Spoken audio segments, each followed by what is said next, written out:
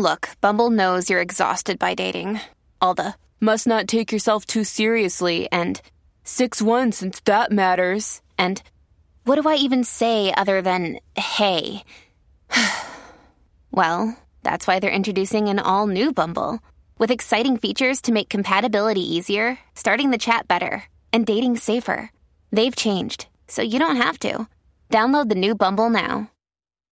What are you doing right now? Perhaps you're in the supermarket. Maybe you're on a run or on the commute. But wherever you are in the world, and whatever you're doing, right now you're also listening to my voice.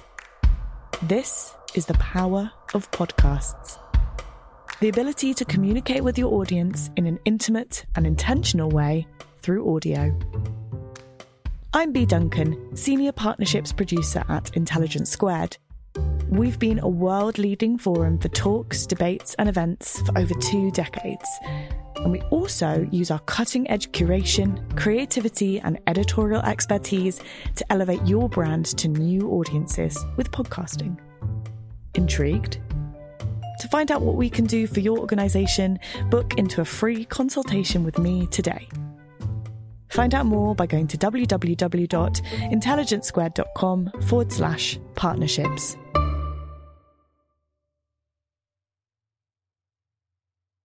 Thank you for downloading this Intelligence Squared podcast. For more information on our debates, talks and discussions, visit intelligencesquared.com and sign up to the newsletter. Thank you. Thank you, Hannah. Thanks to all of you for coming this evening. As you know, it is May the 23rd. It is just 1 month to go. I know you can hardly wait. The excitement palpable as we count down to the referendum. I think it's fair to say that both sides would agree how high the stakes are. The Prime Minister has been saying this is bigger than a general election, and I think even his opponents, both inside and outside his own cabinet, would agree with that the stakes are very high. People overuse the phrase once in a generation, but in political terms, actually, the last time anything like this happened was 2 generations ago, and whatever is decided on June the 23rd will surely hold for a long, long time to come. So the stakes very high. We have brought together a range of voices, we hope, that will really illuminate the debate. I haven't imposed any kind of no Hitler rule on the discussions, but I think we are going to elevate the level of debate tonight. Let me just say something about the format, and then we'll plunge right in. The way it's going to work, we have, besides the antagonists, if you like, or the main participants here, we have a panel of 3 wise heads over here, and I'll just say a word to introduce them. They are lecturer in politics at Cambridge University and the author of the European Union A Citizen's Guide, Chris Bickerton. We also have the Professor of European Politics at the University of Sheffield, Simon Bulmer, and Professor of European Law at the London School of Economics is Damien Chalmers. So our 3 wise men will be there, and joining them in the role of sort of Inquisitor General and our prime reality truth checker is Will Moy, who runs a group called Full Fact, entirely neutral, and they are there to provide and to settle any disputes of fact as the evening goes on. So if either of our 2 main speakers strays into the post-truth universe, Will Moy is there to haul them back, and he is backed by the Truth Squad, who are out of sight and behind the scenes. They really are there. There are 5 of them, beavering away, and they will communicate with Will, and we will hope to settle any legal disputes, maybe a different thing, any factual disputes with them. But, as I said, the main arguments are going to come from the 2 people next to me here, and I thought we should welcome them, arguing the case that the United Kingdom should remain in the European Union is the man who was Deputy Prime Minister in the coalition government and the former leader of the Liberal Democrats, Nick Clegg.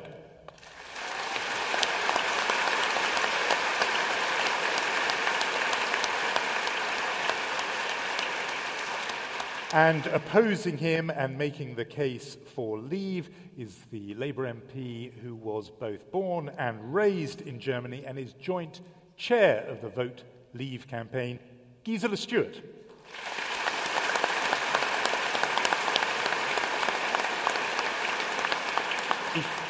Before we hear from them, I just want to remind you that you were polled coming in, acting as our rather large focus group, on the very question that the country itself is going to confront on June the 23rd. Should the United Kingdom remain a member of the European Union or leave the European Union?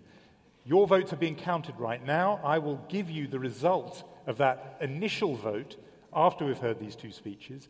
And then, of course, you'll be voting again, some of you perhaps changing your minds and changing your position as the evening goes on. And I will give that vote, obviously, at the end of the evening. But for now, we'll bring you that result later. But for now, what we're going to do is hear that first argument. And so to make the opening case, and I'm going to have to be very strict and give you a limit of 12 minutes, to make her opening case for Britain to leave the European Union, Gisela Stuart.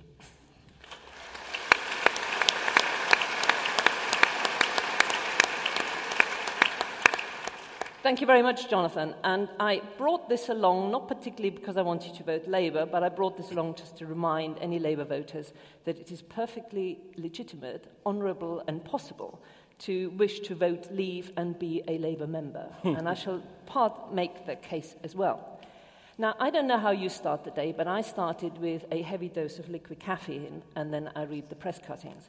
And I just thought Sundays started off by saying 9 o'clock, NHS England Simon Stevens said, Brexit could be very dangerous. Penny Mordaunt hit out and says it's an establishment hit out. Eddie Izzard said he would be working hard to get you all to vote, followed by Harriet Harman saying Turkey will never join the EU, Lord Owen saying, oh yes, they will because we're accelerating it, and then David Cameron denouncing Penny Mordaunt. And by that stage, we are only at 10 a.m. That's the first hour's onslaught. It goes on like that, and I won't bore you with it. But essentially, what I'm saying is, if you're confused, for those of you old enough to remember the original soap, it used to have these kind of opening signs, recap what happened in the last few weeks. And then it said, confused? If not, you will be by the end of tonight's episode. So I'm trying to bring some clarity into this by some basic principles. And Jonathan started by mentioning what David Cameron said about this being more important than a general election. And originally I thought, yeah, he's probably right. And then I thought, no, he's not. Unless he's telling me that Brussels is more important than Westminster. This is more important because it's a once-in-a-generation vote. But in terms of importance, I regard general elections to be more important. Similarly, Nicola Sturgeon, who is in London today, not entirely sure why she's suddenly become the great friend of the Union, but there she is, was saying that we needed to stay in order to fetter Westminster. Well, I thought that rather went to the core of where I have a problem. I don't want to fetter Westminster. I want Westminster to be regularly sacked by you, the voters, if they don't agree with what you do. So what is tonight about? It is not about that if you vote Leave on the 23rd of June, there will be fog in the channel, the continent will be cut off, television sets will turn black and white, Brentford Nylons will become compulsory because duvets have just been taken away from you, and everything since 1973, because it has been a contribution by the European Union, will be taken away from you. No. What I'm saying is, this is a vote to look at the 21st century and the way you're governed. I'm for alliances. I think NATO is enormously important, but NATO doesn't have a court, a parliament, or overrules UK law. I think international institutions are enormously important. I think it's important that we're the UN, that we're a big player, and all this will go on happening. It is also not about claiming that everything that is being done by two countries who happen to be members of the European Union and do bilateral things like intelligence sharing is an attribute to the European Union. So let's just cut out some of the nonsense that's being talked. And also, why am I on this side of the debate? You know, I arrived, again, looking around, some of you will remember what it was like, 3-day week. This country was a basket case. You had just joined the European Union, that place where the glitz was happening, where they actually were already eating salami and having pesto and all those kind of things, whereas the United Kingdom was just about to discover this. But the world has changed, and the thing which has changed it has both been the continued expansion of the European Union, its continued belief that you can widen and deepen, and then the euro happened. And the minute the euro happened, you had a position where a set of countries required deeper political integration to make it work. And other countries, like the United Kingdom, who ever since Maastricht, by the way, said in 1994, there's some things which we will not do. We will not have a common area of free passport travel. We will not join the single currency. But you could pretend that this was two speeds roughly going in the right direction. Once the euro was introduced, you no longer had that option. And now it comes to something more general. All this debate, which is so confusing at the moment, single market, WTO, tariffs, all this stuff. You'd think for a moment that trade happens because nation states sign a piece of paper. I have news for you. Trade happens because someone invents a better mousetrap, which someone wants to buy. So trade is a condition of having innovation, of having the means, of having the skills. So trade will still happen. So if people say, if you vote leave, we will lose the single market. No, we will not. The Germans will still buy the Mini, and we will still buy BMWs, and the Italians will still sell us shoes. The second one is when they talk about immigration, and this is really important. We have spent for a long time telling ourselves that this is something which we mustn't talk about. Because if you talk about control of borders and immigration, you are a racist. I regard it as a function of the nation state to have a policy as to who lives and does not live in your country, a policy designed by consent of its people. And that consent to me is more important than anything else. I'm a Birmingham MP. Significant numbers of that city come from the former Commonwealth, second, third generation. They find it really difficult that because of pressure of 500 million who are allowed to come in without any question. We are tightening up so severely on what they think are historic links. They don't think that is fair. And I'm afraid I happen to agree with them. So my argument on immigration and control, and by the way, when the government tells you we control our borders, no. What we do is we have permission to ask people to show you a piece of paper called a passport. That is not the same as control. And therefore, I think the pressure on your public services, the pressure on tensions which are building up, I think should be with the nation state. And the final thing is, when we go into a general election, we go and say, are we going to have tuition fees? Are we going to free bus passes? What are we going to eye test for the over 70s? That is a reflection of me saying, I have no money as a government, I'll take it out of your pockets, I call it taxes, and these are the priorities I shall spend it on. That's what general elections are about. These kind of issues become a proxy for decisions of your values. In the European Union, you have no such choice. And that takes me to one of the problems I think I have with my Labour colleagues. They at the moment say, if we leave, workers' rights will go. Well, I remember the Delors Commission, when in the 1980s, it is true, it was a very socialist commission that gave us rights which Margaret Thatcher didn't give us. But maternity rights, paternity rights, all these kind of things, the UK government has actually been more generous and more forward-looking than the European Union has been since. And also, if you have a commission that is 2/3 centre-right government, 2/3 centre-right parliament, 2/3 centre-right council of ministers, they're not going to be socialist, are they? So to me, dear Labour colleagues, it's the strongest reason I have for voting Labour, because I don't want Westminster to be trammeled, and I think they've been the great protectors of our rights. So to me, the 23rd of June, when I say it is about taking control, it is about you being in charge on the decisions which are being made. It's about you deciding the money which goes to Brussels and how it's spent here. And ever since Margaret Thatcher, roughly speaking, whatever you want the gross figure, and I won't put her... I'm keeping busy. Do you want to be kept busy?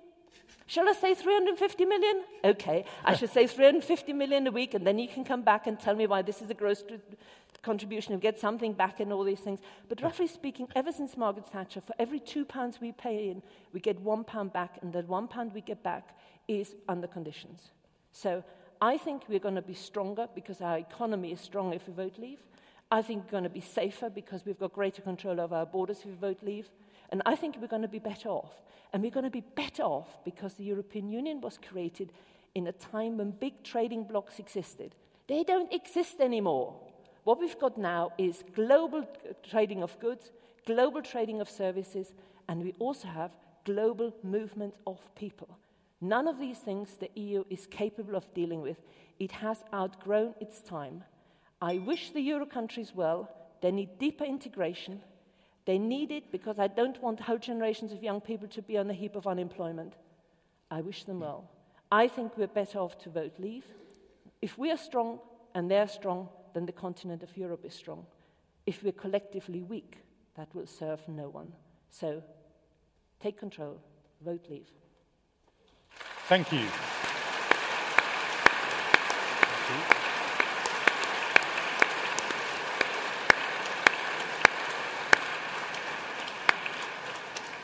Since you almost did an act of provocation then from Will Moy and our Truth Squad, why don't we just go for this? It's the factual claim that has been most disputed. It's on the side of the Vote Leave buses.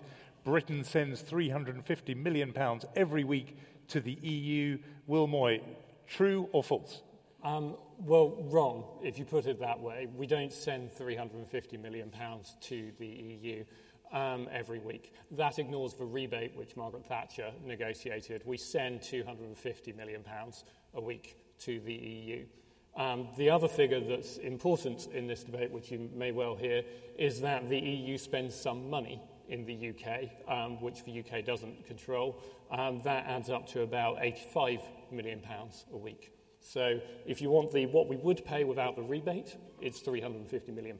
If you want what we actually pay, it's £250 million. And then there's the £85 million that comes back, largely to farmers and poorer areas of the country. I think you may have saved at least 90 seconds of our next speaker's speech. And just to remind you, this is very much going to be a debate. So after we've heard from these two and some of the other people up here, we are, of course, going to open it out and hear contributions, questions, etc. from all of you. But it is now time to hear the case for Remain. And here to do that for us, Nick Clegg. Thank you.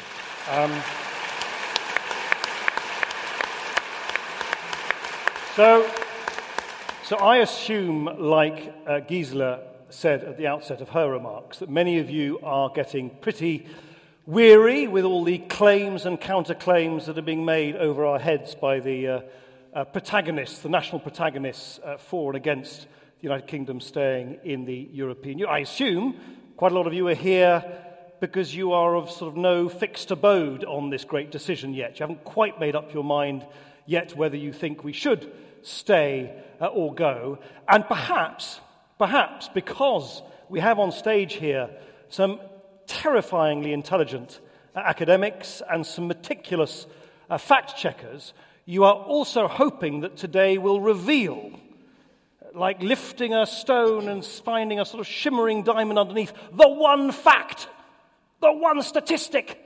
Oh, that's the one that's finally made up my mind. Now I'm going to vote either out or in. So I've got bad news for you.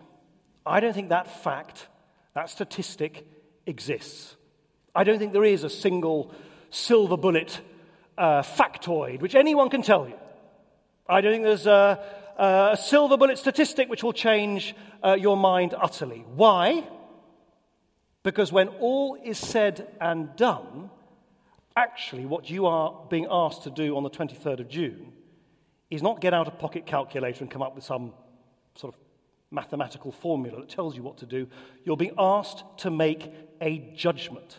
Each and every one of us on the 23rd of June is being asked to make a judgment about what we think is right for us, for our family, for our community, for our nation, and indeed what we anticipate the world will look like that we will inhabit in the future. That's the judgment we have to make. So the bad news is I don't think this is a science.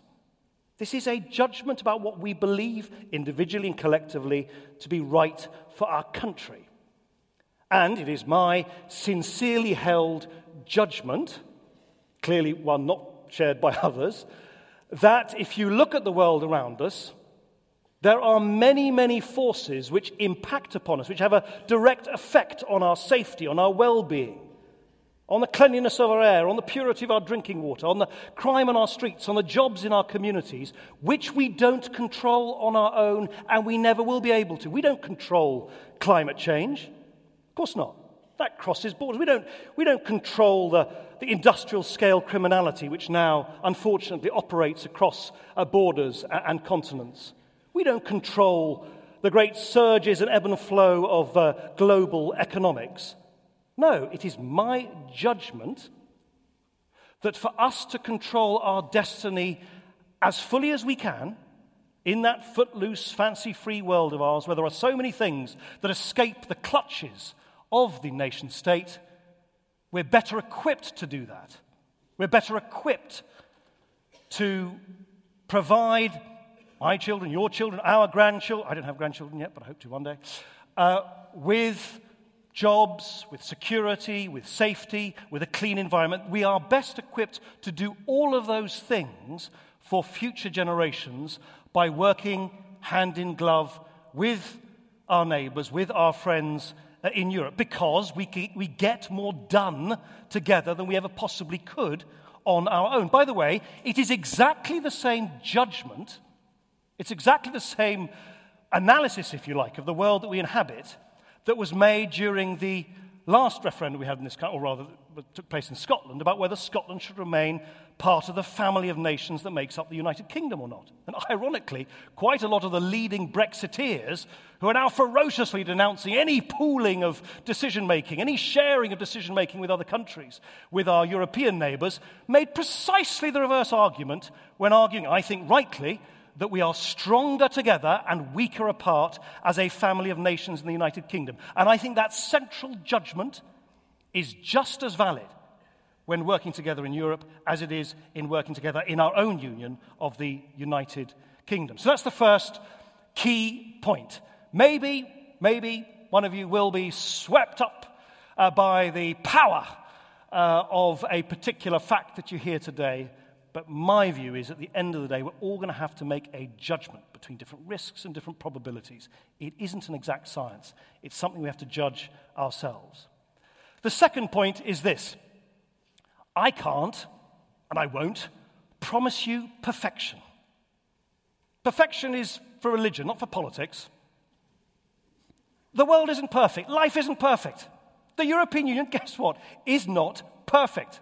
Of course it isn't. When I worked in the EU, I remember vividly there was it took the EU, maybe it was called then the European Community, there was a long debate. It went on, a dispute. It went on for 15 years about the definition of chocolate.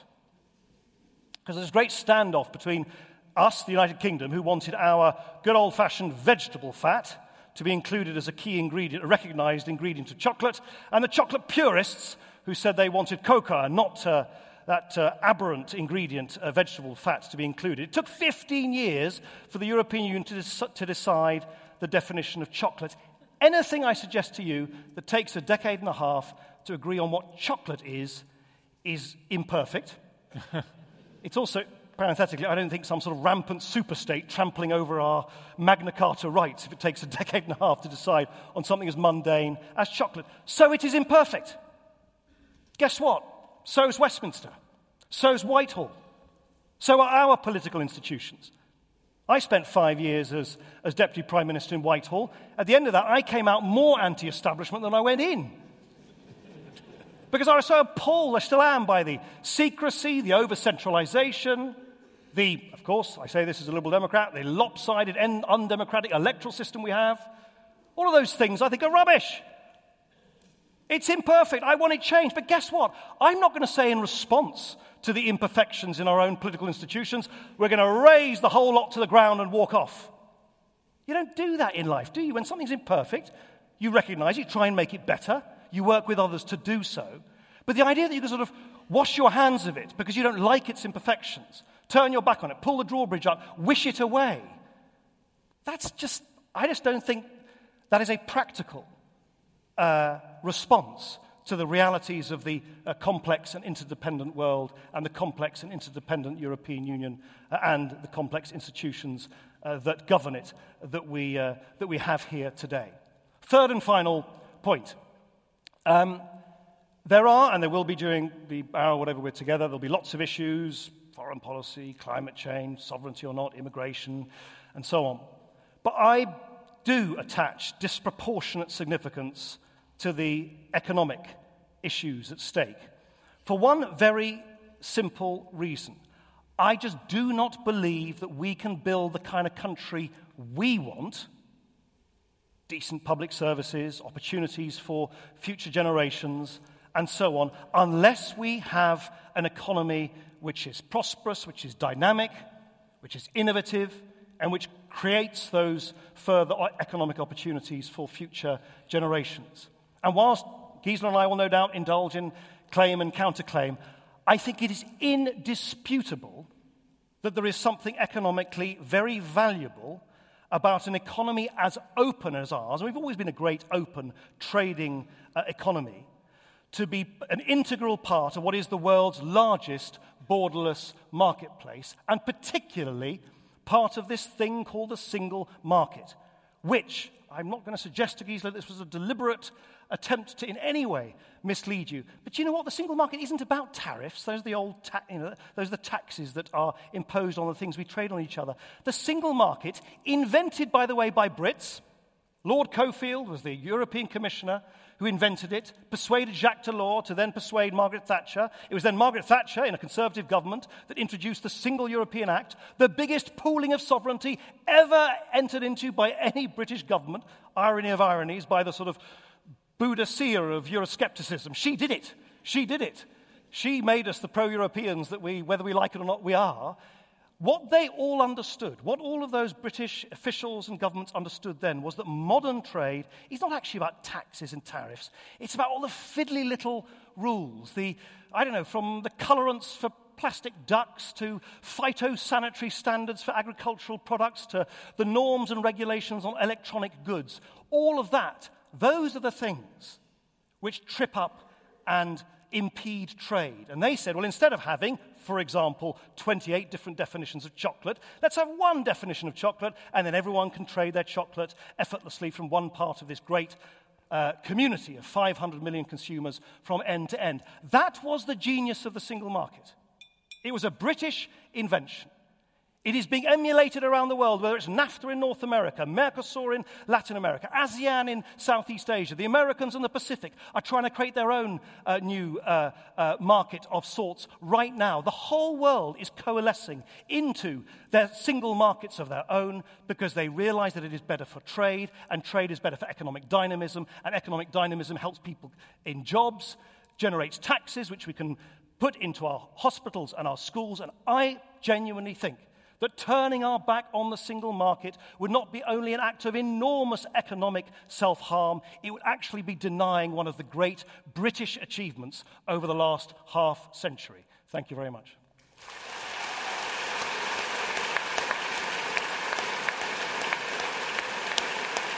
Thank you.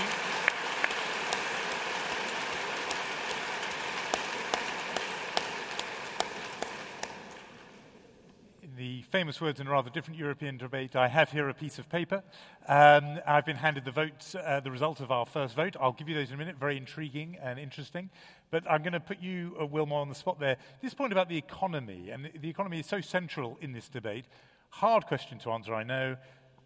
Are we net gainers or net losers from being in the European Union? Economically. An impossible answer to give for certain. I mean, obviously, nobody knows for certain.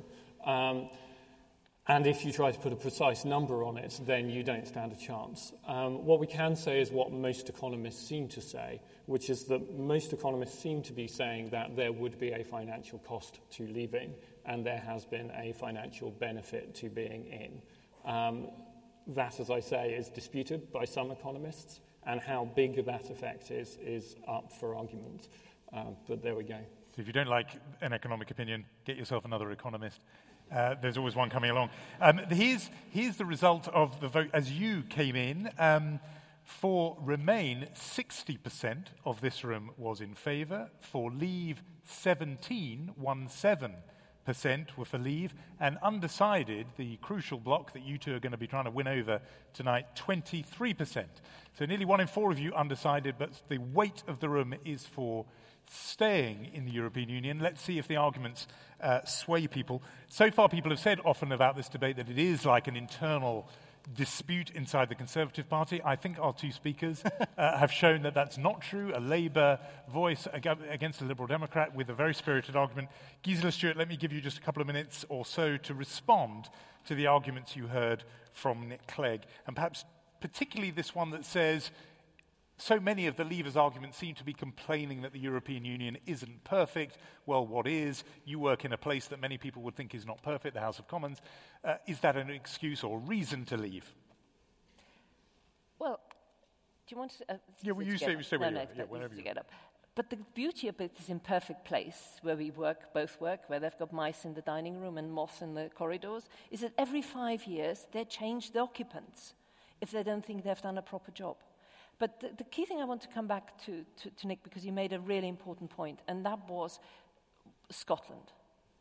You know, why is it perfectly compatible for me to be a great unionist when it comes to the United Kingdom and not be a great unionist when it comes to the European Union? The Brits, with the help of someone, no man called George I, managed to develop an extraordinary concept of supranational identity. They have overcome the problems of the disadvantages of nationalism by creating the concept of Britishness.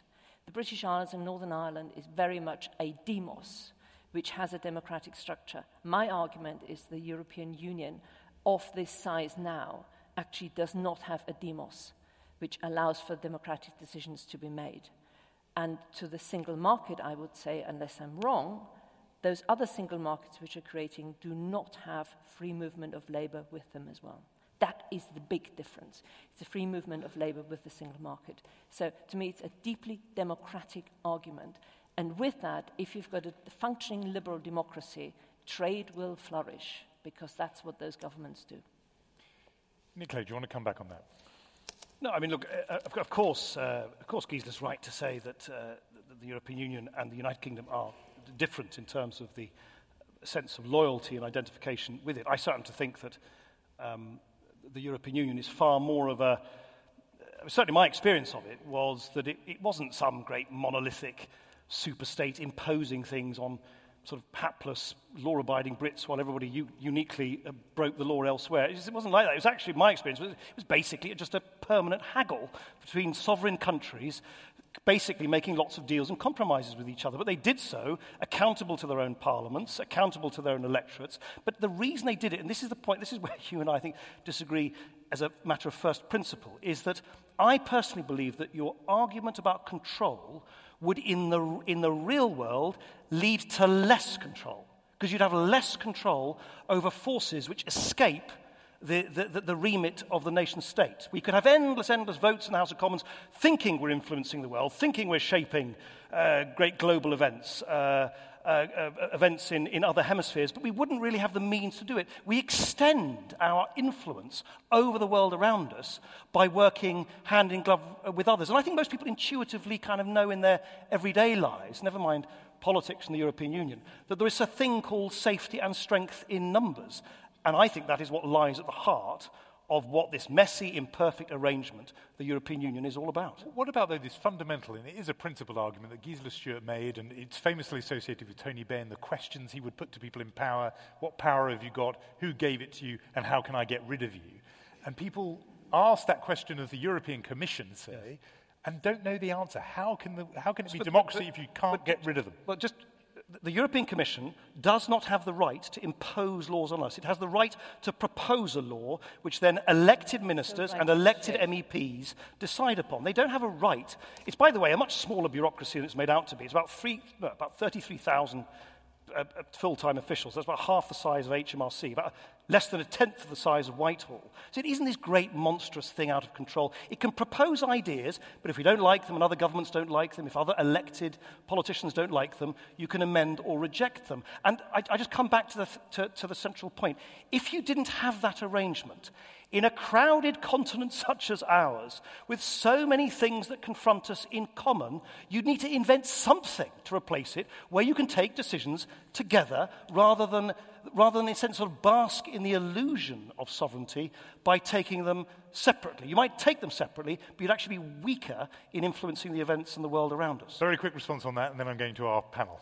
Since 2010, the Parliament in Westminster hasn't even had debates on the council meetings. We don't talk about a whole lot of things, so it's not that we don't decide them. The accountability is taken away there. And if David Cameron had come back with a deal which had recognised this kind of division between euro and non-euros, and had said, let's put on the ballot paper who the Commissioner is, let's have a whole kind of things which open it, but the Commission is like a polymer with memory. You try and bend it, and you just think you've got them to change their mind, you look away, and it's back where they were before. It's beyond reform.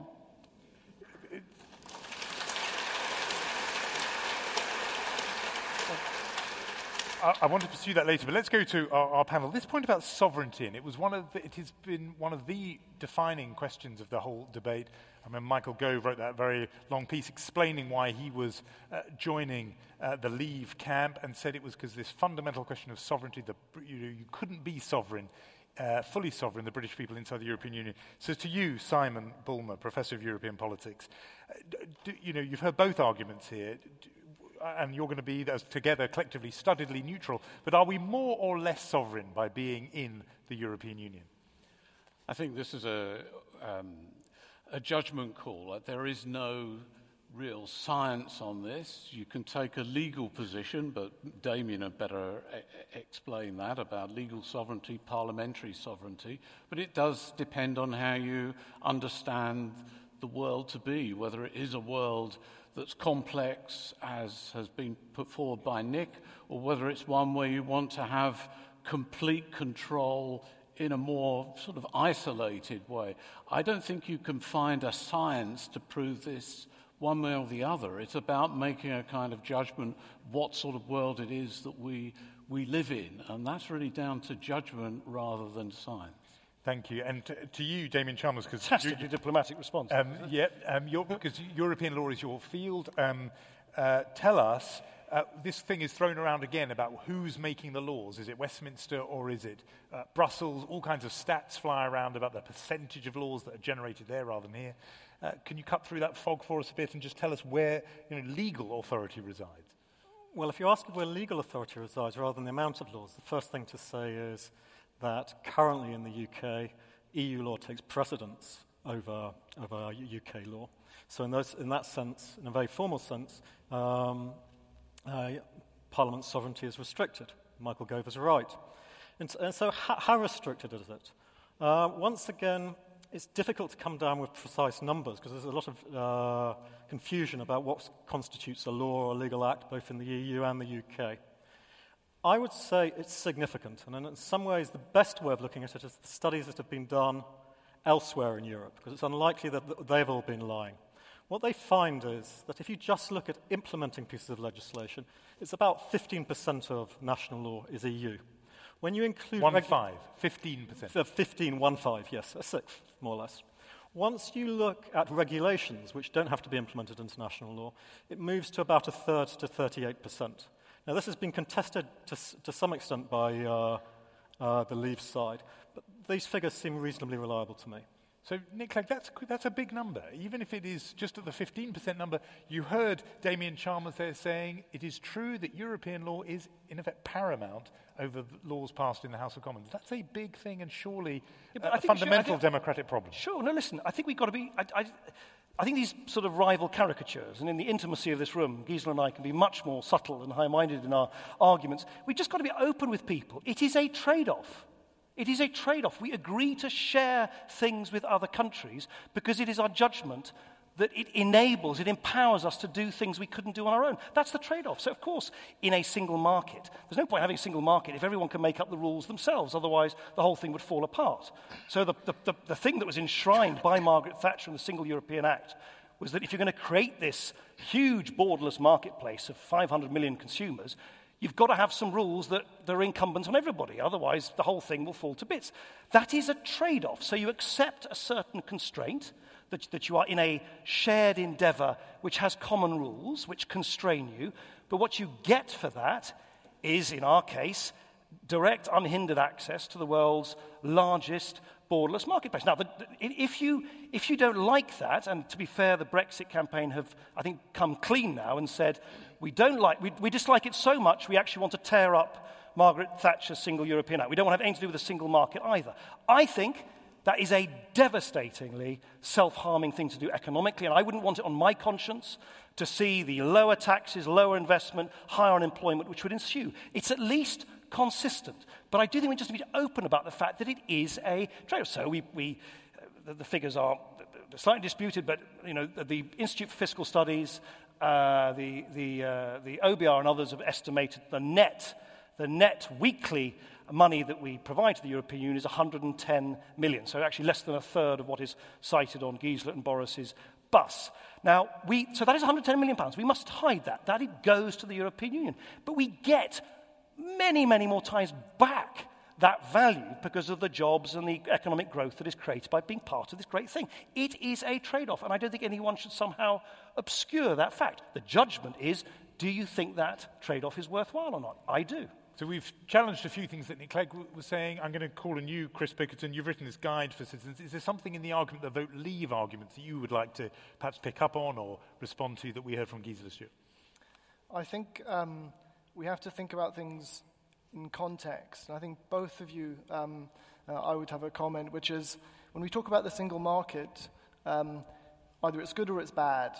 Now, economists are very good at saying it's a bit of this or it's a bit of that. The key point about the single market is not everyone's a winner and not everyone's a loser. Now, I think Nick Clegg, you gave a very strong defense about the advantages of the single market, 500 million consumers, getting rid of all of these fiddly little rules. I think we have to have some perspective on this. Not everybody gains in the same way. Some people lose, some people do gain. There's a famous quote by the political economist Adam Smith, where he said that whenever business people get together, what they want to do is the following. They want to expand the market in order to narrow the competition. Now, the single market, I think, has done many things. It's created, for us as British consumers, a pretty rich set of things that we can buy when we go to the supermarket. It's a very cosmopolitan experience, I think, in ways that I'm guessing it wasn't in the past.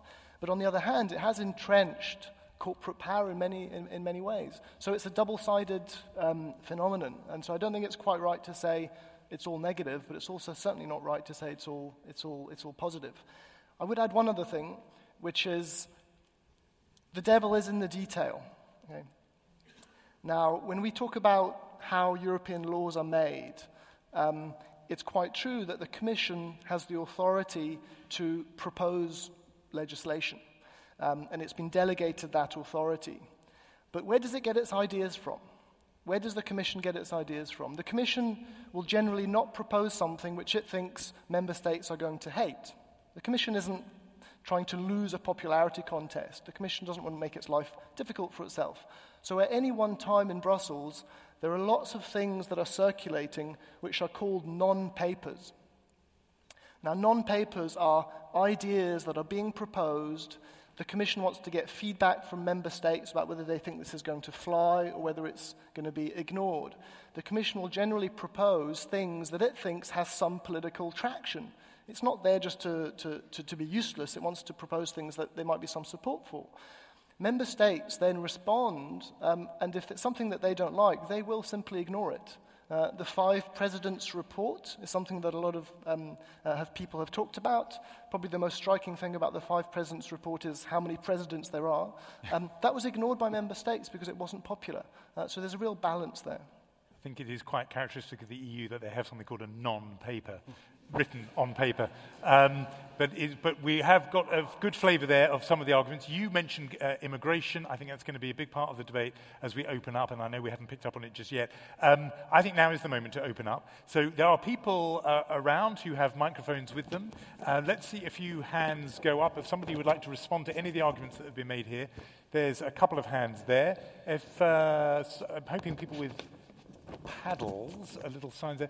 Could you pass the microphone to the woman there, just 3 or so along? And we'll go to her first. And then, have you got a microphone there ready with someone? And then we should have somebody up here. I don't want to discriminate against people who are in the heavenly realm up there all the way.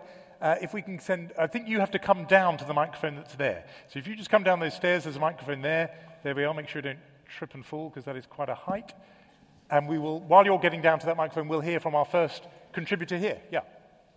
We continually discuss immigrants in the context of them being another, and as though we could never be them ourselves. But many British citizens want to and choose to emigrate themselves. Won't this be far more difficult for us if we do choose to leave the EU? I'm on a gap year at the minute, and I've spent some time living in Germany, which was very easy for me to do, and a very useful and informative time. I've had a good education, but it provided me with things that couldn't do. And I think that it would be wrong to deny our own citizens that opportunity. Thank you. Where's question number 2? Yep. Mr. Chairman, yes. When there was roughly economic parity between the member states of the economic union, the principle, the concept of freedom of movement generally worked.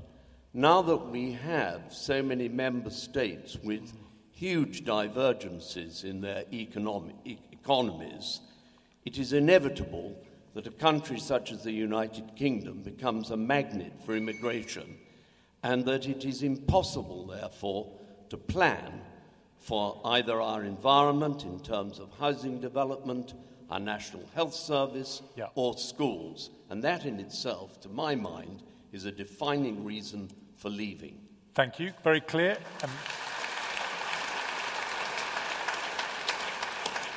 As I suspected, immigration going to be a big theme, and let's hear from the woman up here. Yeah.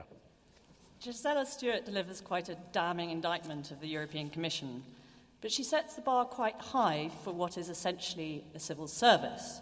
It works alongside what is also essentially an EU government, the European Council, which is elected just as our government is. And it also works alongside members of the European Parliament who are elected just as our MPs are elected.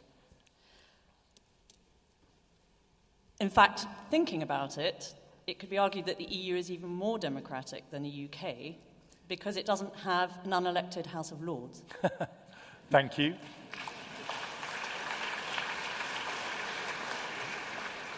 Nobody up here is a member of the House of Lords yet. But the point is well taken. Let's go into this immigration question, because both of you have asked it. So let's put this to you first, Gisela Stewart. The question is said, often we talk about immigrants if there are other people coming here, but actually there's lots of British people who enjoy the right to have freedom of movement elsewhere and go and work elsewhere. What if we end up denying British people that right by coming out of the European Union? Well, they have all travelled before 1973. This is not the end of travel. When I arrived here as an immigrant, I had to register with the police. I had to have a job. It took me 5 years before I got permission to permanent leave. I had to show there were conditions. What changed was Maastricht's introduction of European citizenship, which suddenly gave 500 million people that kind of flow. And I'll tell you one thing, which as a Labour politician, I find deeply, deeply troubling. If one country can not train its own youngsters and buy its skills shortages out of taking other people's young people, then I think I have a problem. I have a problem if a whole generation of young people in Greece, Spain, Italy and Portugal, and during the period in Ireland, had to leave their own countries, not because they wanted to take a gap year, but because it was the only way they could get a job. So I think there has to be a measure of conditions in which you travel. People have travelled before and they will go on travelling. Yeah, it's not about travelling, it's about actually having the right to work elsewhere. But the question was... The question was saying she wants to have that right, she's used it a bit, she wants to have it going forward in the rest of her life, and vote leave would deny her that possibility. No, if she's got a job, whatever the conditions are.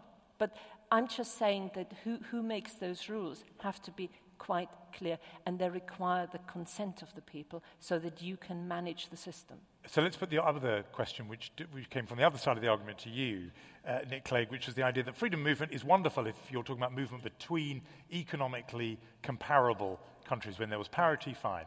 And that's what the founders of the European project originally imagined. Now that there is this huge gap between, say, Romania and here, it's just not sustainable. Yeah, I think it's just undeniable that if your economy grows faster at any point than neighbouring economies and people can move around, then people will move to where the jobs and opportunities are. There's no point denying that. The question, again, is a judgment on whether you think on balance it is a good or a bad thing. I think it's as the lady said earlier, it is a two-way street. There are latest estimates are about 1.2 million Brits living, working, studying, or retired abroad. It is, I'm afraid, fanciful, this idea that we could somehow put up a sort of go-home sign on the cliffs of Dover. Well, you could have those go-home vans that happened in the government you were in. Yeah, well, I stopped that. But anyway. And then expect what? Spanish taxpayers to continue to pick up the bill for the many British retirees who are enjoying their latter years in the sun in Spain. It is a two-way street. It is a two-way. We also, let's be clear, in the same way that it is important to be candid about, for Remain campaigners like me, that yes, of course, particularly if your economy is doing better than others, you will attract people to come and find opportunities here. I think it's incumbent on the Brexit campaign to acknowledge that actually people coming here have in many ways contributed to our country. The Portuguese nurses, the Danish doctors, the German engineers, they do actually pay their taxes. And whilst Gisela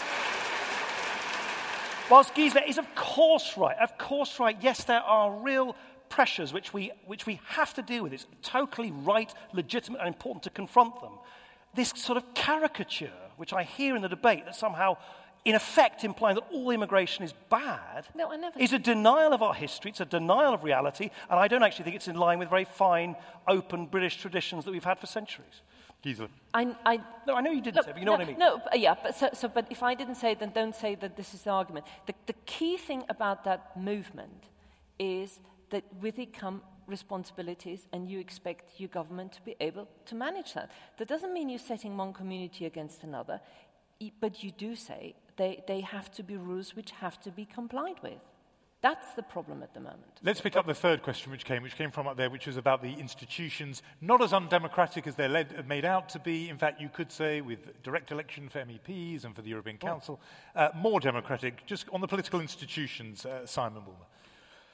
Well, it's certainly true that the member governments have their voice in the Council of Ministers, in the European Council, and in recent times, in the headline decisions, it's been moving more towards trying to get consensus. That's different on the day-to-day policy areas. They're not directly elected, they're indirectly elected through national parliaments. European Parliament, of course, is another channel of control. The difficulty with all this is popular feeling of remoteness from the institutions and the feeling that there is no European people.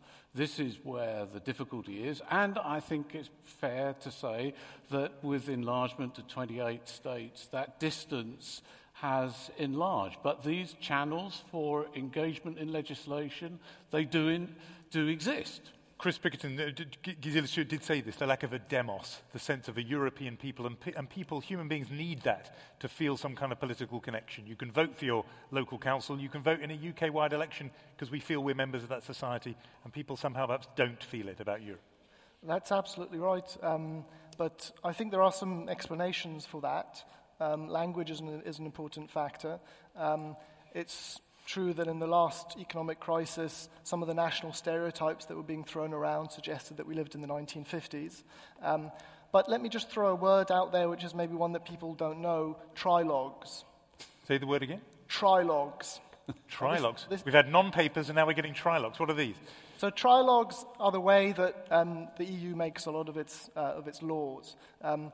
Because the European Parliament has powers to co-decide with the European Council, if there wasn't these trilogues, this would take a very long time. Trilogues are essentially meetings of three representatives of institutions, the Commission, the Council, and the European Parliament. and they come to a decision about a piece of legislation before any sort of vote or any sort of plenary debate within the European Parliament.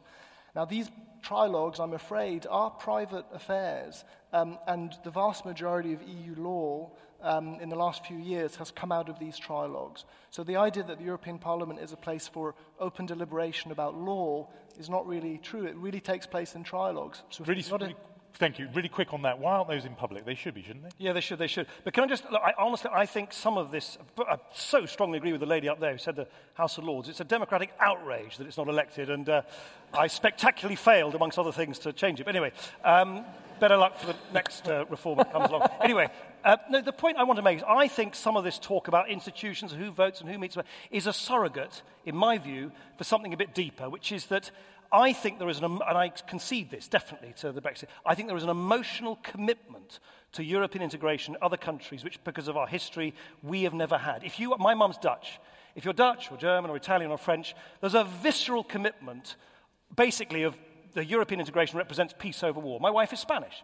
For the Spaniards, the Greeks, the Portuguese, it's democracy over fascism and being at the top table. For us, frankly, in the 1970s, we sort of shuffled into the European community with a slightly sort of defeatist shrug of our shoulders. Well, we're not the empire anymore, but can't beat them, we might as well join them. And you can see the debate here. We've always had a slightly more lightly held, loosely held conviction about our European identity. And I do think that sets us apart. But I don't think that's a sufficient reason to say we should pull the whole thing down and quit. That's the only, of course there are differences. At which point, let me ask a slightly personal question to you, Gisela, because I have a political memory that goes back long enough to 1997, when you arrived, I think the first ever German-born Member of Parliament, held up as an example that you embodied somehow the new Europeanism of Blairite New Labour, because look, we've even got this German MP, and yet here you are now leading Vote Leave. Just can you give us some explanation of how you went from there to where you are now? She's gone. Just to add to this, I also represent Neville Chamberlain's old constituency, and I was born near Munich, so, and You've got a lot going on. I used to have these historic conversations with Neville saying in 1997 your seat will be represented by a woman, a socialist, one born near Munich. But don't panic, it's all right, it's all Democrat. It's quite clear. What happened was the Convention on the Future of Europe, 15 months in the company of the charming Giscard d'Estaing. You were Britain's delegate, or one of Britain's delegates. I was part of the drafting body of a group of 13, and I genuinely thought there was an attempt to reform it, bring it closer to the people, make it more democratically accountable. And I really wanted to make this work. So if you ever do any press searches, there's a real clear cut from about the Fabian pamphlet in 2003, where I just say, this thing has no intention of reforming, it's beyond the capability of reforming, and something needs to happen. So there was a very clear moment of epiphany, I'm afraid. So you were a pro-European mugged by reality. Yeah. And Giscard d'Estaing was the culprit. Really interesting. Let's take more questions. I can see a couple of gentlemen who are waiting patiently. I'm quite keen to have a bit more of a gender balance than we've got up here from all of you. So if there are some women there, there we are, we'll go to you first. Let's see if there is another hand going up. We've got a lady there, if we can get a microphone to her, and a couple here. So we're going to give it. And turning back, because we haven't been preaching to the choir, but we can see that the choir is there. I don't know if there's a microphone where you are. That may be a challenge. You may have to come down here. But anyway, let's go to the person who's already ready with the microphone. And if you're able to stand, it'd be easier for all of us if you could stand, because then we can see where you are. Thank you. Good evening, Joanna George. At the moment, I am wanting to stay in. But I hear very loud and clearly that this is really a judgment call. I think we all probably heard the word recession this morning in the papers, and that probably puts the fear of God into us all. I would just like you to put some more facts onto this. So the process, if we were in a situation where we were leaving, what would that process be? How long would it take? And what would the actual economic effect of it be? Could the word recession actually be used? Terrific. Thank you. Really helpful. I've got someone in mind for that one. Where was the other microphone? There was somebody ready. Yes, you, up there. Thank you. Thank you. I have a question for Gisela. I should preface it by saying that I am Swiss, and I also have a couple of questions for Mr. Clegg. Just ask this one, I think, just to spread it around. Yeah. Regarding the definition of chocolate, but in terms of Brexit, When I speak to my British friends about Brexit, they often say, "Oh, well, you're Swiss. That's the ideal model." But my response to that would be that we pay a very high price for our economic access to the European market, and that is most of our laws, and that's something for the fact checker perhaps, but most of our laws are in fact made in Brussels, and we don't get any say in any of them. So I'd be very curious as to Gisela's response to that. Thank you. Where was the next person? Gentleman up there, microphone number... Yeah. My name's Rod Pearson. I do very much agree with Nick Clegg's view that this is a judgment call, a sort of gut feel. But Nick did raise the question of the economy, and that the majority of economists do feel this will have an adverse effect on our economy. In Gisela's statements, she seemed to rather skip over this, and I just wonder whether she actually believes it is going to be business as usual. And I'd also like to ask, what is going to happen to the thousands of businesses in this country that have faithfully followed the EU rules over the last many years? Are they suddenly going to be confronted with a whole set of new rules? Thank you. I can see people were keen to... Oh, you've got a handheld microphone. We'll take an extra one over here. Yeah. Hello. If the European Union was a large listed company on one of the big European bourses, it would have a sales line of somewhere between €500 billion and €1 trillion a year. And at that sort of magnitude, the fact the auditors haven't been able to sign the accounts for the last 14-odd years would immediately ask the question as to, well, I think most of the press would talk about corruption, the CEO would go, the CFO would go, and probably the business would get broken up eventually. So why do we not talk about that with respect to the European Union? Thank you.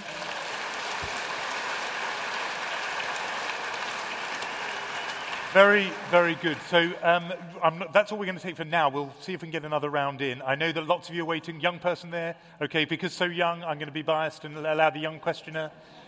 I've got a heart that's melting. Here we go. Yeah. Here we go. I am a half Turkish boy, and I'd just like to ask the exit, those who vote for Brexit. Do you feel comfortable with your poster, which is a European passport with the Turkish flag all over it, or do you feel uncomfortable about its racial undertones? Thank you very much indeed. I'll say the question back. Thank you. Why do we begin with that? So the questioner asked about the poster that Vote Leave are using, which shows with a passport and sort of door open, that has the Turkish flag all over it. Do you feel comfortable with that poster, he was saying, or do you worry about its racial overtones or undertones? And the graphic showed a whole series of sort of footprints, I think, as if to say a lot of people, perhaps with slightly dirty feet, are going to be coming in. That's what I took away from it. Coming in to the United Kingdom. That may be just me. But anyway, Turkish, sort of particularly this message that's been saying we're going to have, open the floodgates to Turkey. Questioner asked, he says he's half Turkish. Do you worry, as he obviously does, about the sort of racial undertones of that? Gisela Stuart. Look, whenever I get introduced as the German-born British MP, I could turn around and say, how dare you be so racist and mention my place of birth? I mean, I don't think there's anything racist in pointing out the fact that there are 5 member states applying for it. There's nothing racist about the fact that David Cameron, only 9 weeks ago, actually signed up to saying we would accelerate the process of Turkish membership. The fact that we're paying, 19 billion on accelerating that process, that is a factual numbers game. And that's why I said earlier when I talked about immigration, there's some things which we kind of feel we shouldn't talk about. You say there's 5 countries. Don't you think it's a little bit of a dog whistle, this emphasis on Turkey? Well, it is the biggest of those 5, isn't it? And given that we're currently striking a deal to outsource our EU external borders to the Turkish government in exchange for enormous sums of money without demanding the kind of democratic changes, given the negotiations about visa-free access, should I not say that? It is happening. Why should I not say that? Talking things we should say, I realise I should have said...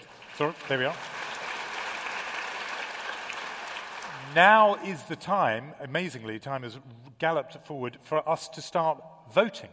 I know you've hardly made up your minds yet because you've all come in here so open-minded, but the ballot boxes will be going around now for you to vote. Remember, the method for voting is if you want to vote Remain, put the Remain one in, leave. And if you are undecided, I think maybe you got an undecided slip. Anyway, let's try and not talk while we vote.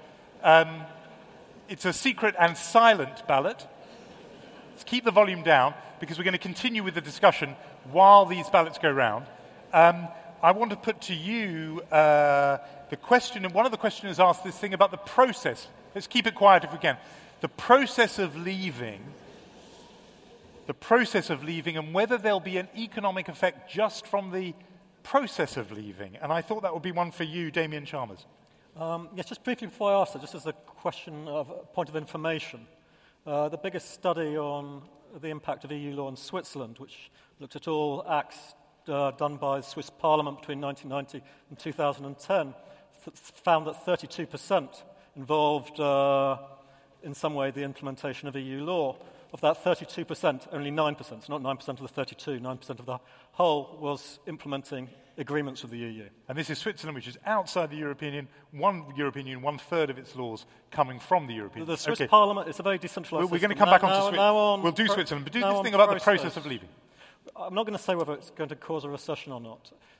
What has to take place is David Cameron has to, or whoever is in charge, has to make a decision whether to formally start the process of leaving the European Union. David Cameron has said he will do that almost immediately. The Leaves say that is not necessary, and legally it is not necessary. Once he starts that process, he has 2 years or the British government has 2 years to reach an agreement, or there's a sort of a disorderly exit, unless all states agree to continue it, which will be quite hard.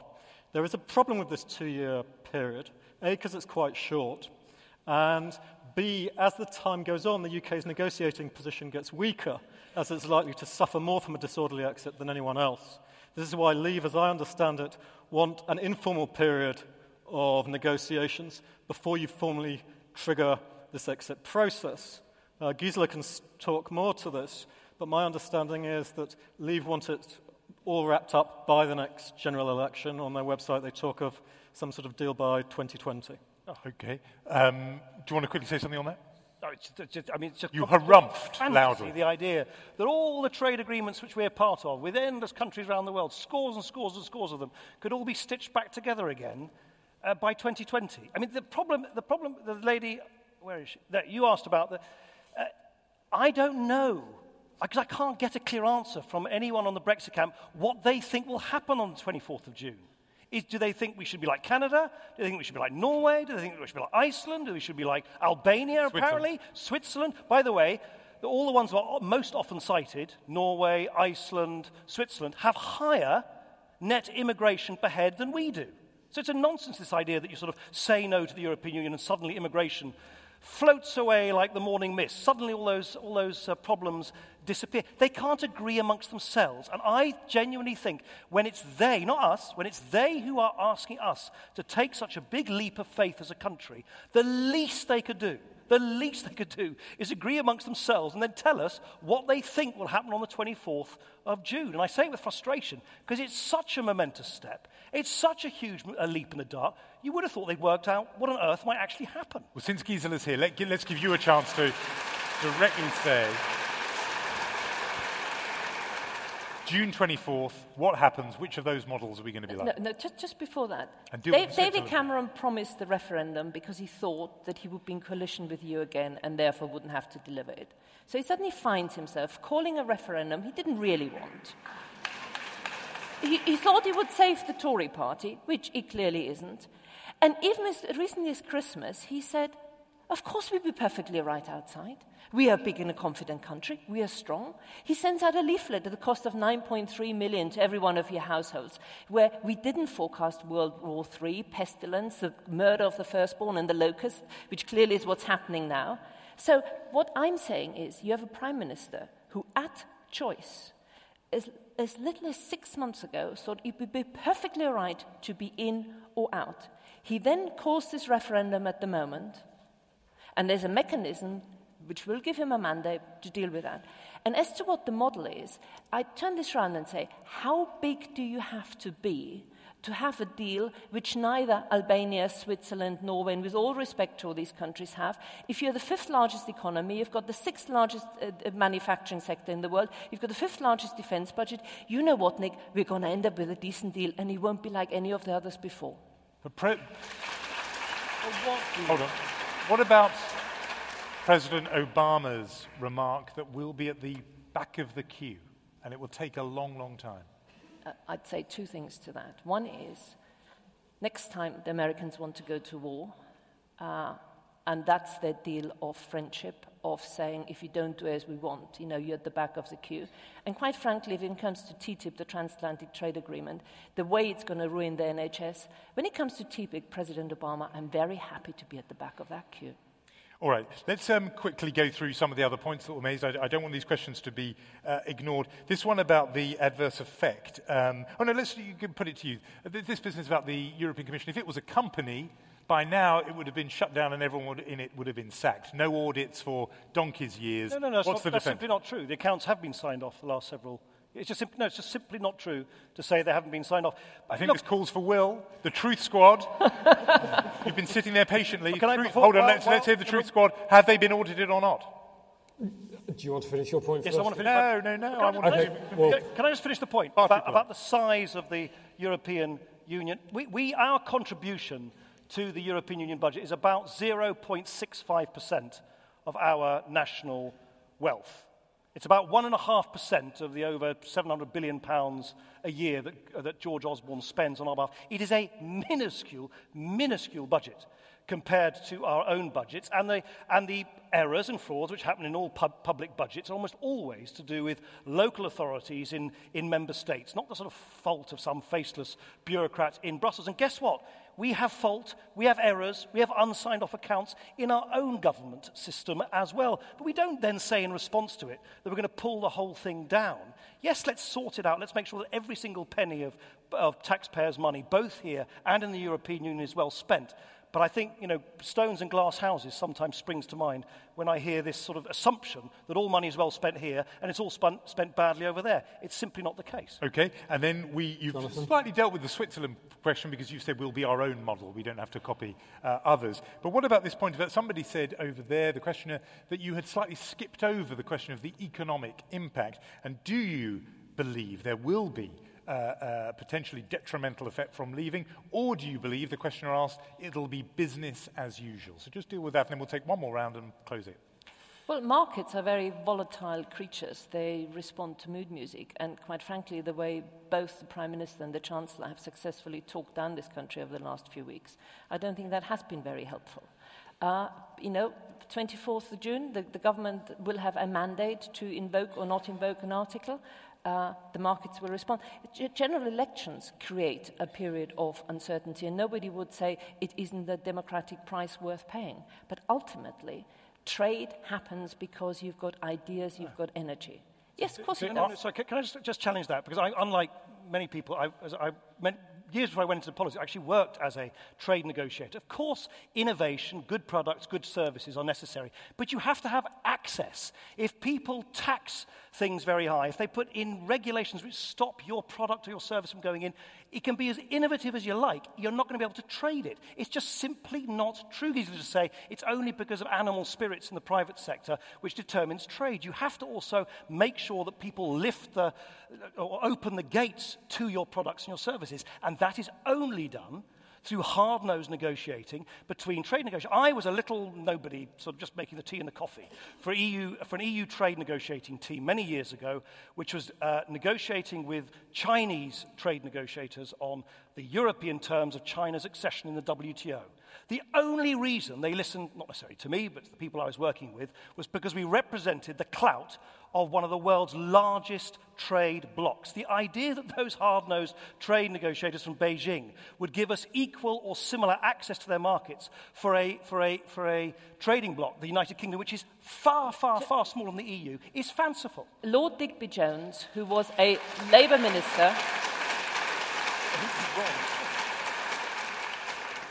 who did trade negotiations more recently than you did, who actually did the negotiations himself, said this Sunday that A, he didn't think he would cost us a single job, and B, he said if you do trade negotiations where the tariff base you start with is zero, because currently within the single market it's zero, he said it is in no one's interest to suddenly start introducing tariffs. It's not in the interest of Italian shoes to introduce one or British cars. Let me give you an example. So Digby Jones thinks it'd be zero, and it'll be not costing jobs. Okay, let's just really short word from you, Will Moy. We're into our closing minutes. Will. Just on that point about the auditors, the thing about the auditors is they get asked two different questions. One is, are they actually preparing the accounts to international standards? Are they presenting a true and fair view of the finances?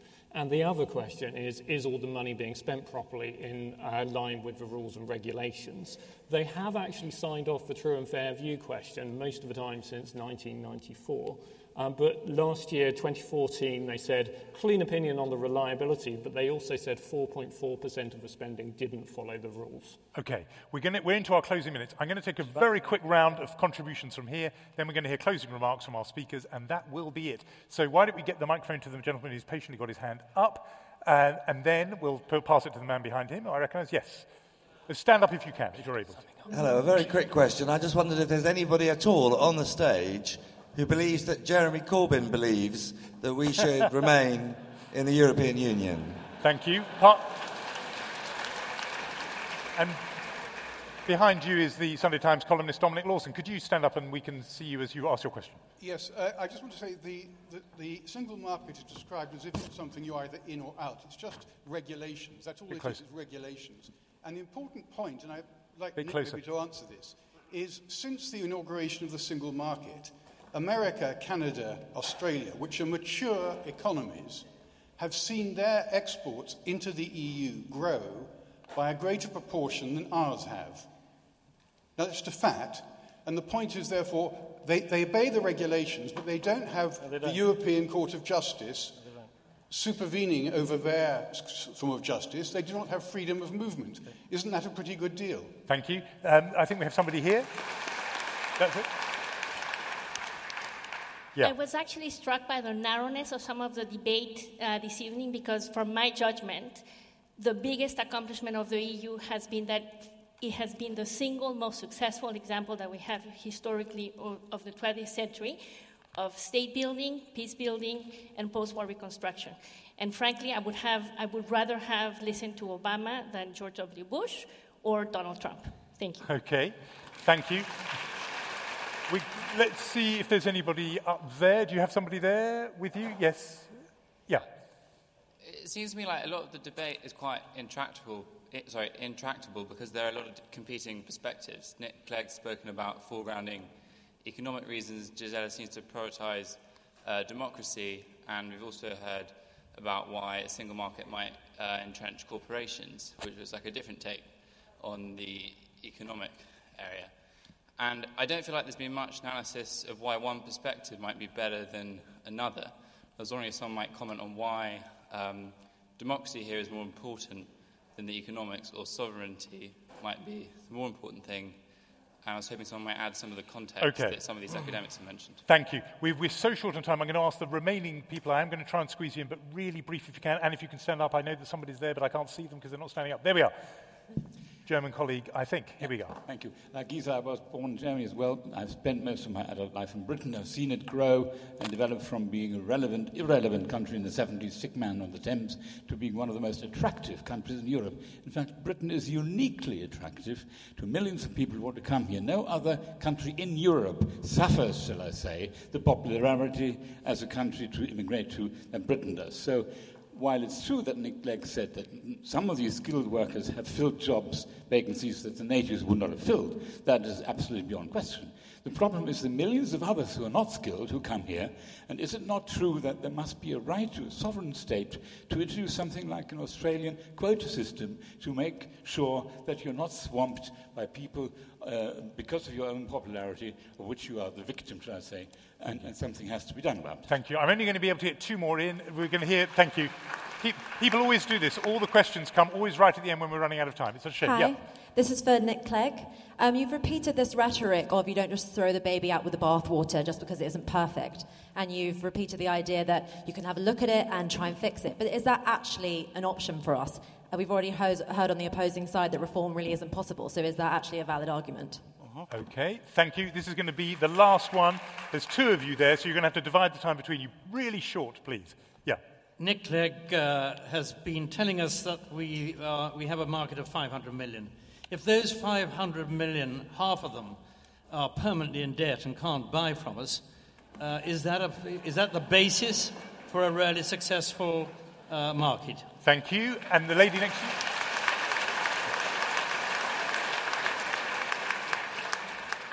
Hi. If Britain does leave, what would happen to the skilled immigrants who are living here today, who bring math, science, technology skills, and innovation? And do you think in the next 1 or 2 years that we would have to come up with the new laws and regulations, those people wouldn't be put off and leave for other more open European cities? Are you asking this with some personal interest? Absolutely. Yes. Good. Thank you. The results of the vote will be imminent. Before we hear them, we're just going to... I'm sorry if people have still got their hands up. We have to conclude. We're going to have closing arguments, as it were. From you, Nick Clegg, first, it would be wonderful if you stand up and perhaps just deal with some of the points that you've heard raised as you conclude. It's just we're so out of time. See, you can grab hold of any one of those that you want to address. Let me just first, since Dominic Lawson asked you, because it's a very specific question, you're right on one count, you're completely wrong on other. The US and Canada does not have access to the single market. Canadian financial services do not have access to the financial services single market, so that is simply incorrect. Where you're correct is the single market, you're right, is not actually about tariffs and taxes, it's about rules, as I said earlier. So here's the question, who makes the rules? Is it us, or do we abide by those rules and have no control over them?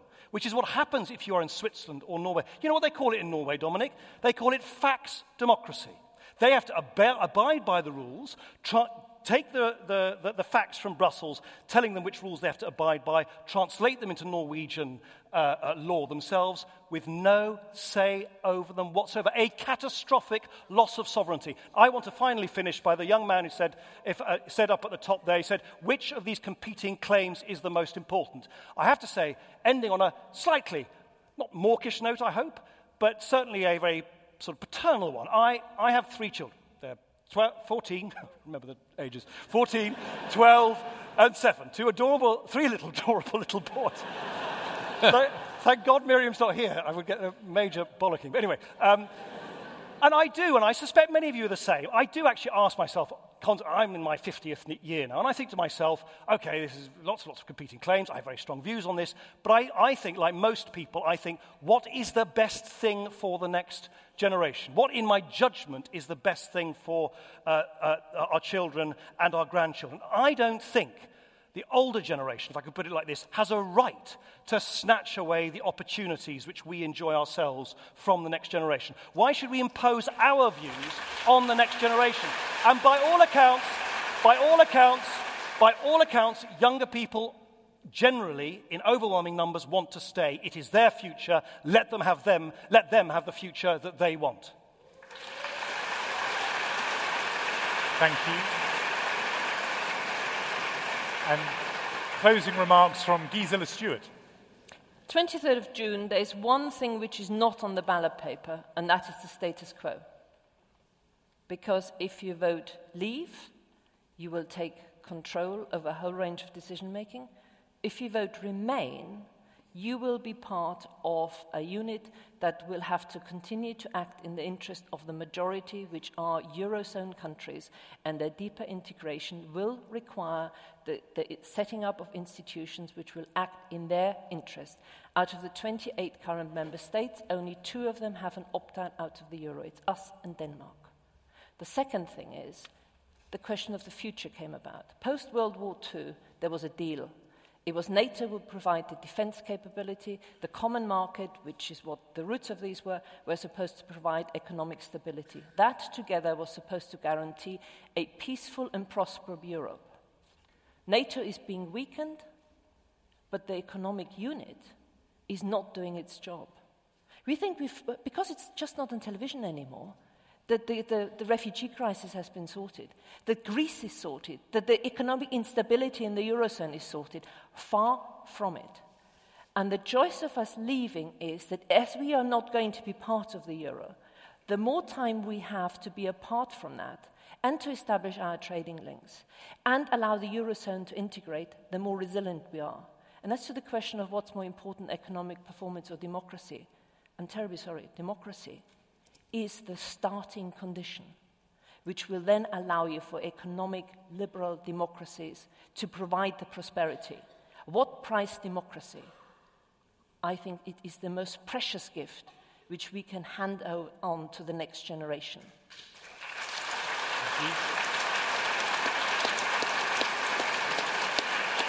Thank you. I'm going to remind you of how you voted when you came in. 23% of you were undecided, 17% were for leave, and 60% were for remain. There has been some change. The undecided that was 23% has now shrunk down under the pressure of these arguments to just 11% who remain undecided.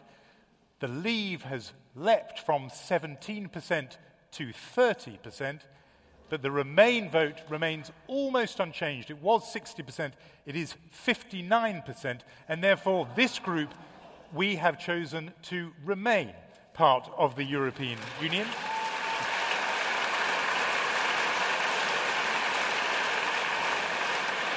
I'm sure before you leave, you'll want to join me in thanking our three wise men, Chris Bickerton, Simon Bulmer, Damien Chalmers, checking facts, Will Moy, and of course, Nick Clegg and Gisela Stuart.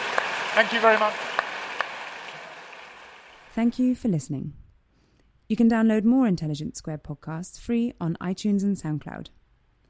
If you'd like to find out more about our events, sign up to our newsletter at intelligencesquared.com and follow us on Facebook and Twitter. What are you doing right now? Perhaps you're in the supermarket. Maybe you're on a run or on the commute. But wherever you are in the world, and whatever you're doing, right now you're also listening to my voice.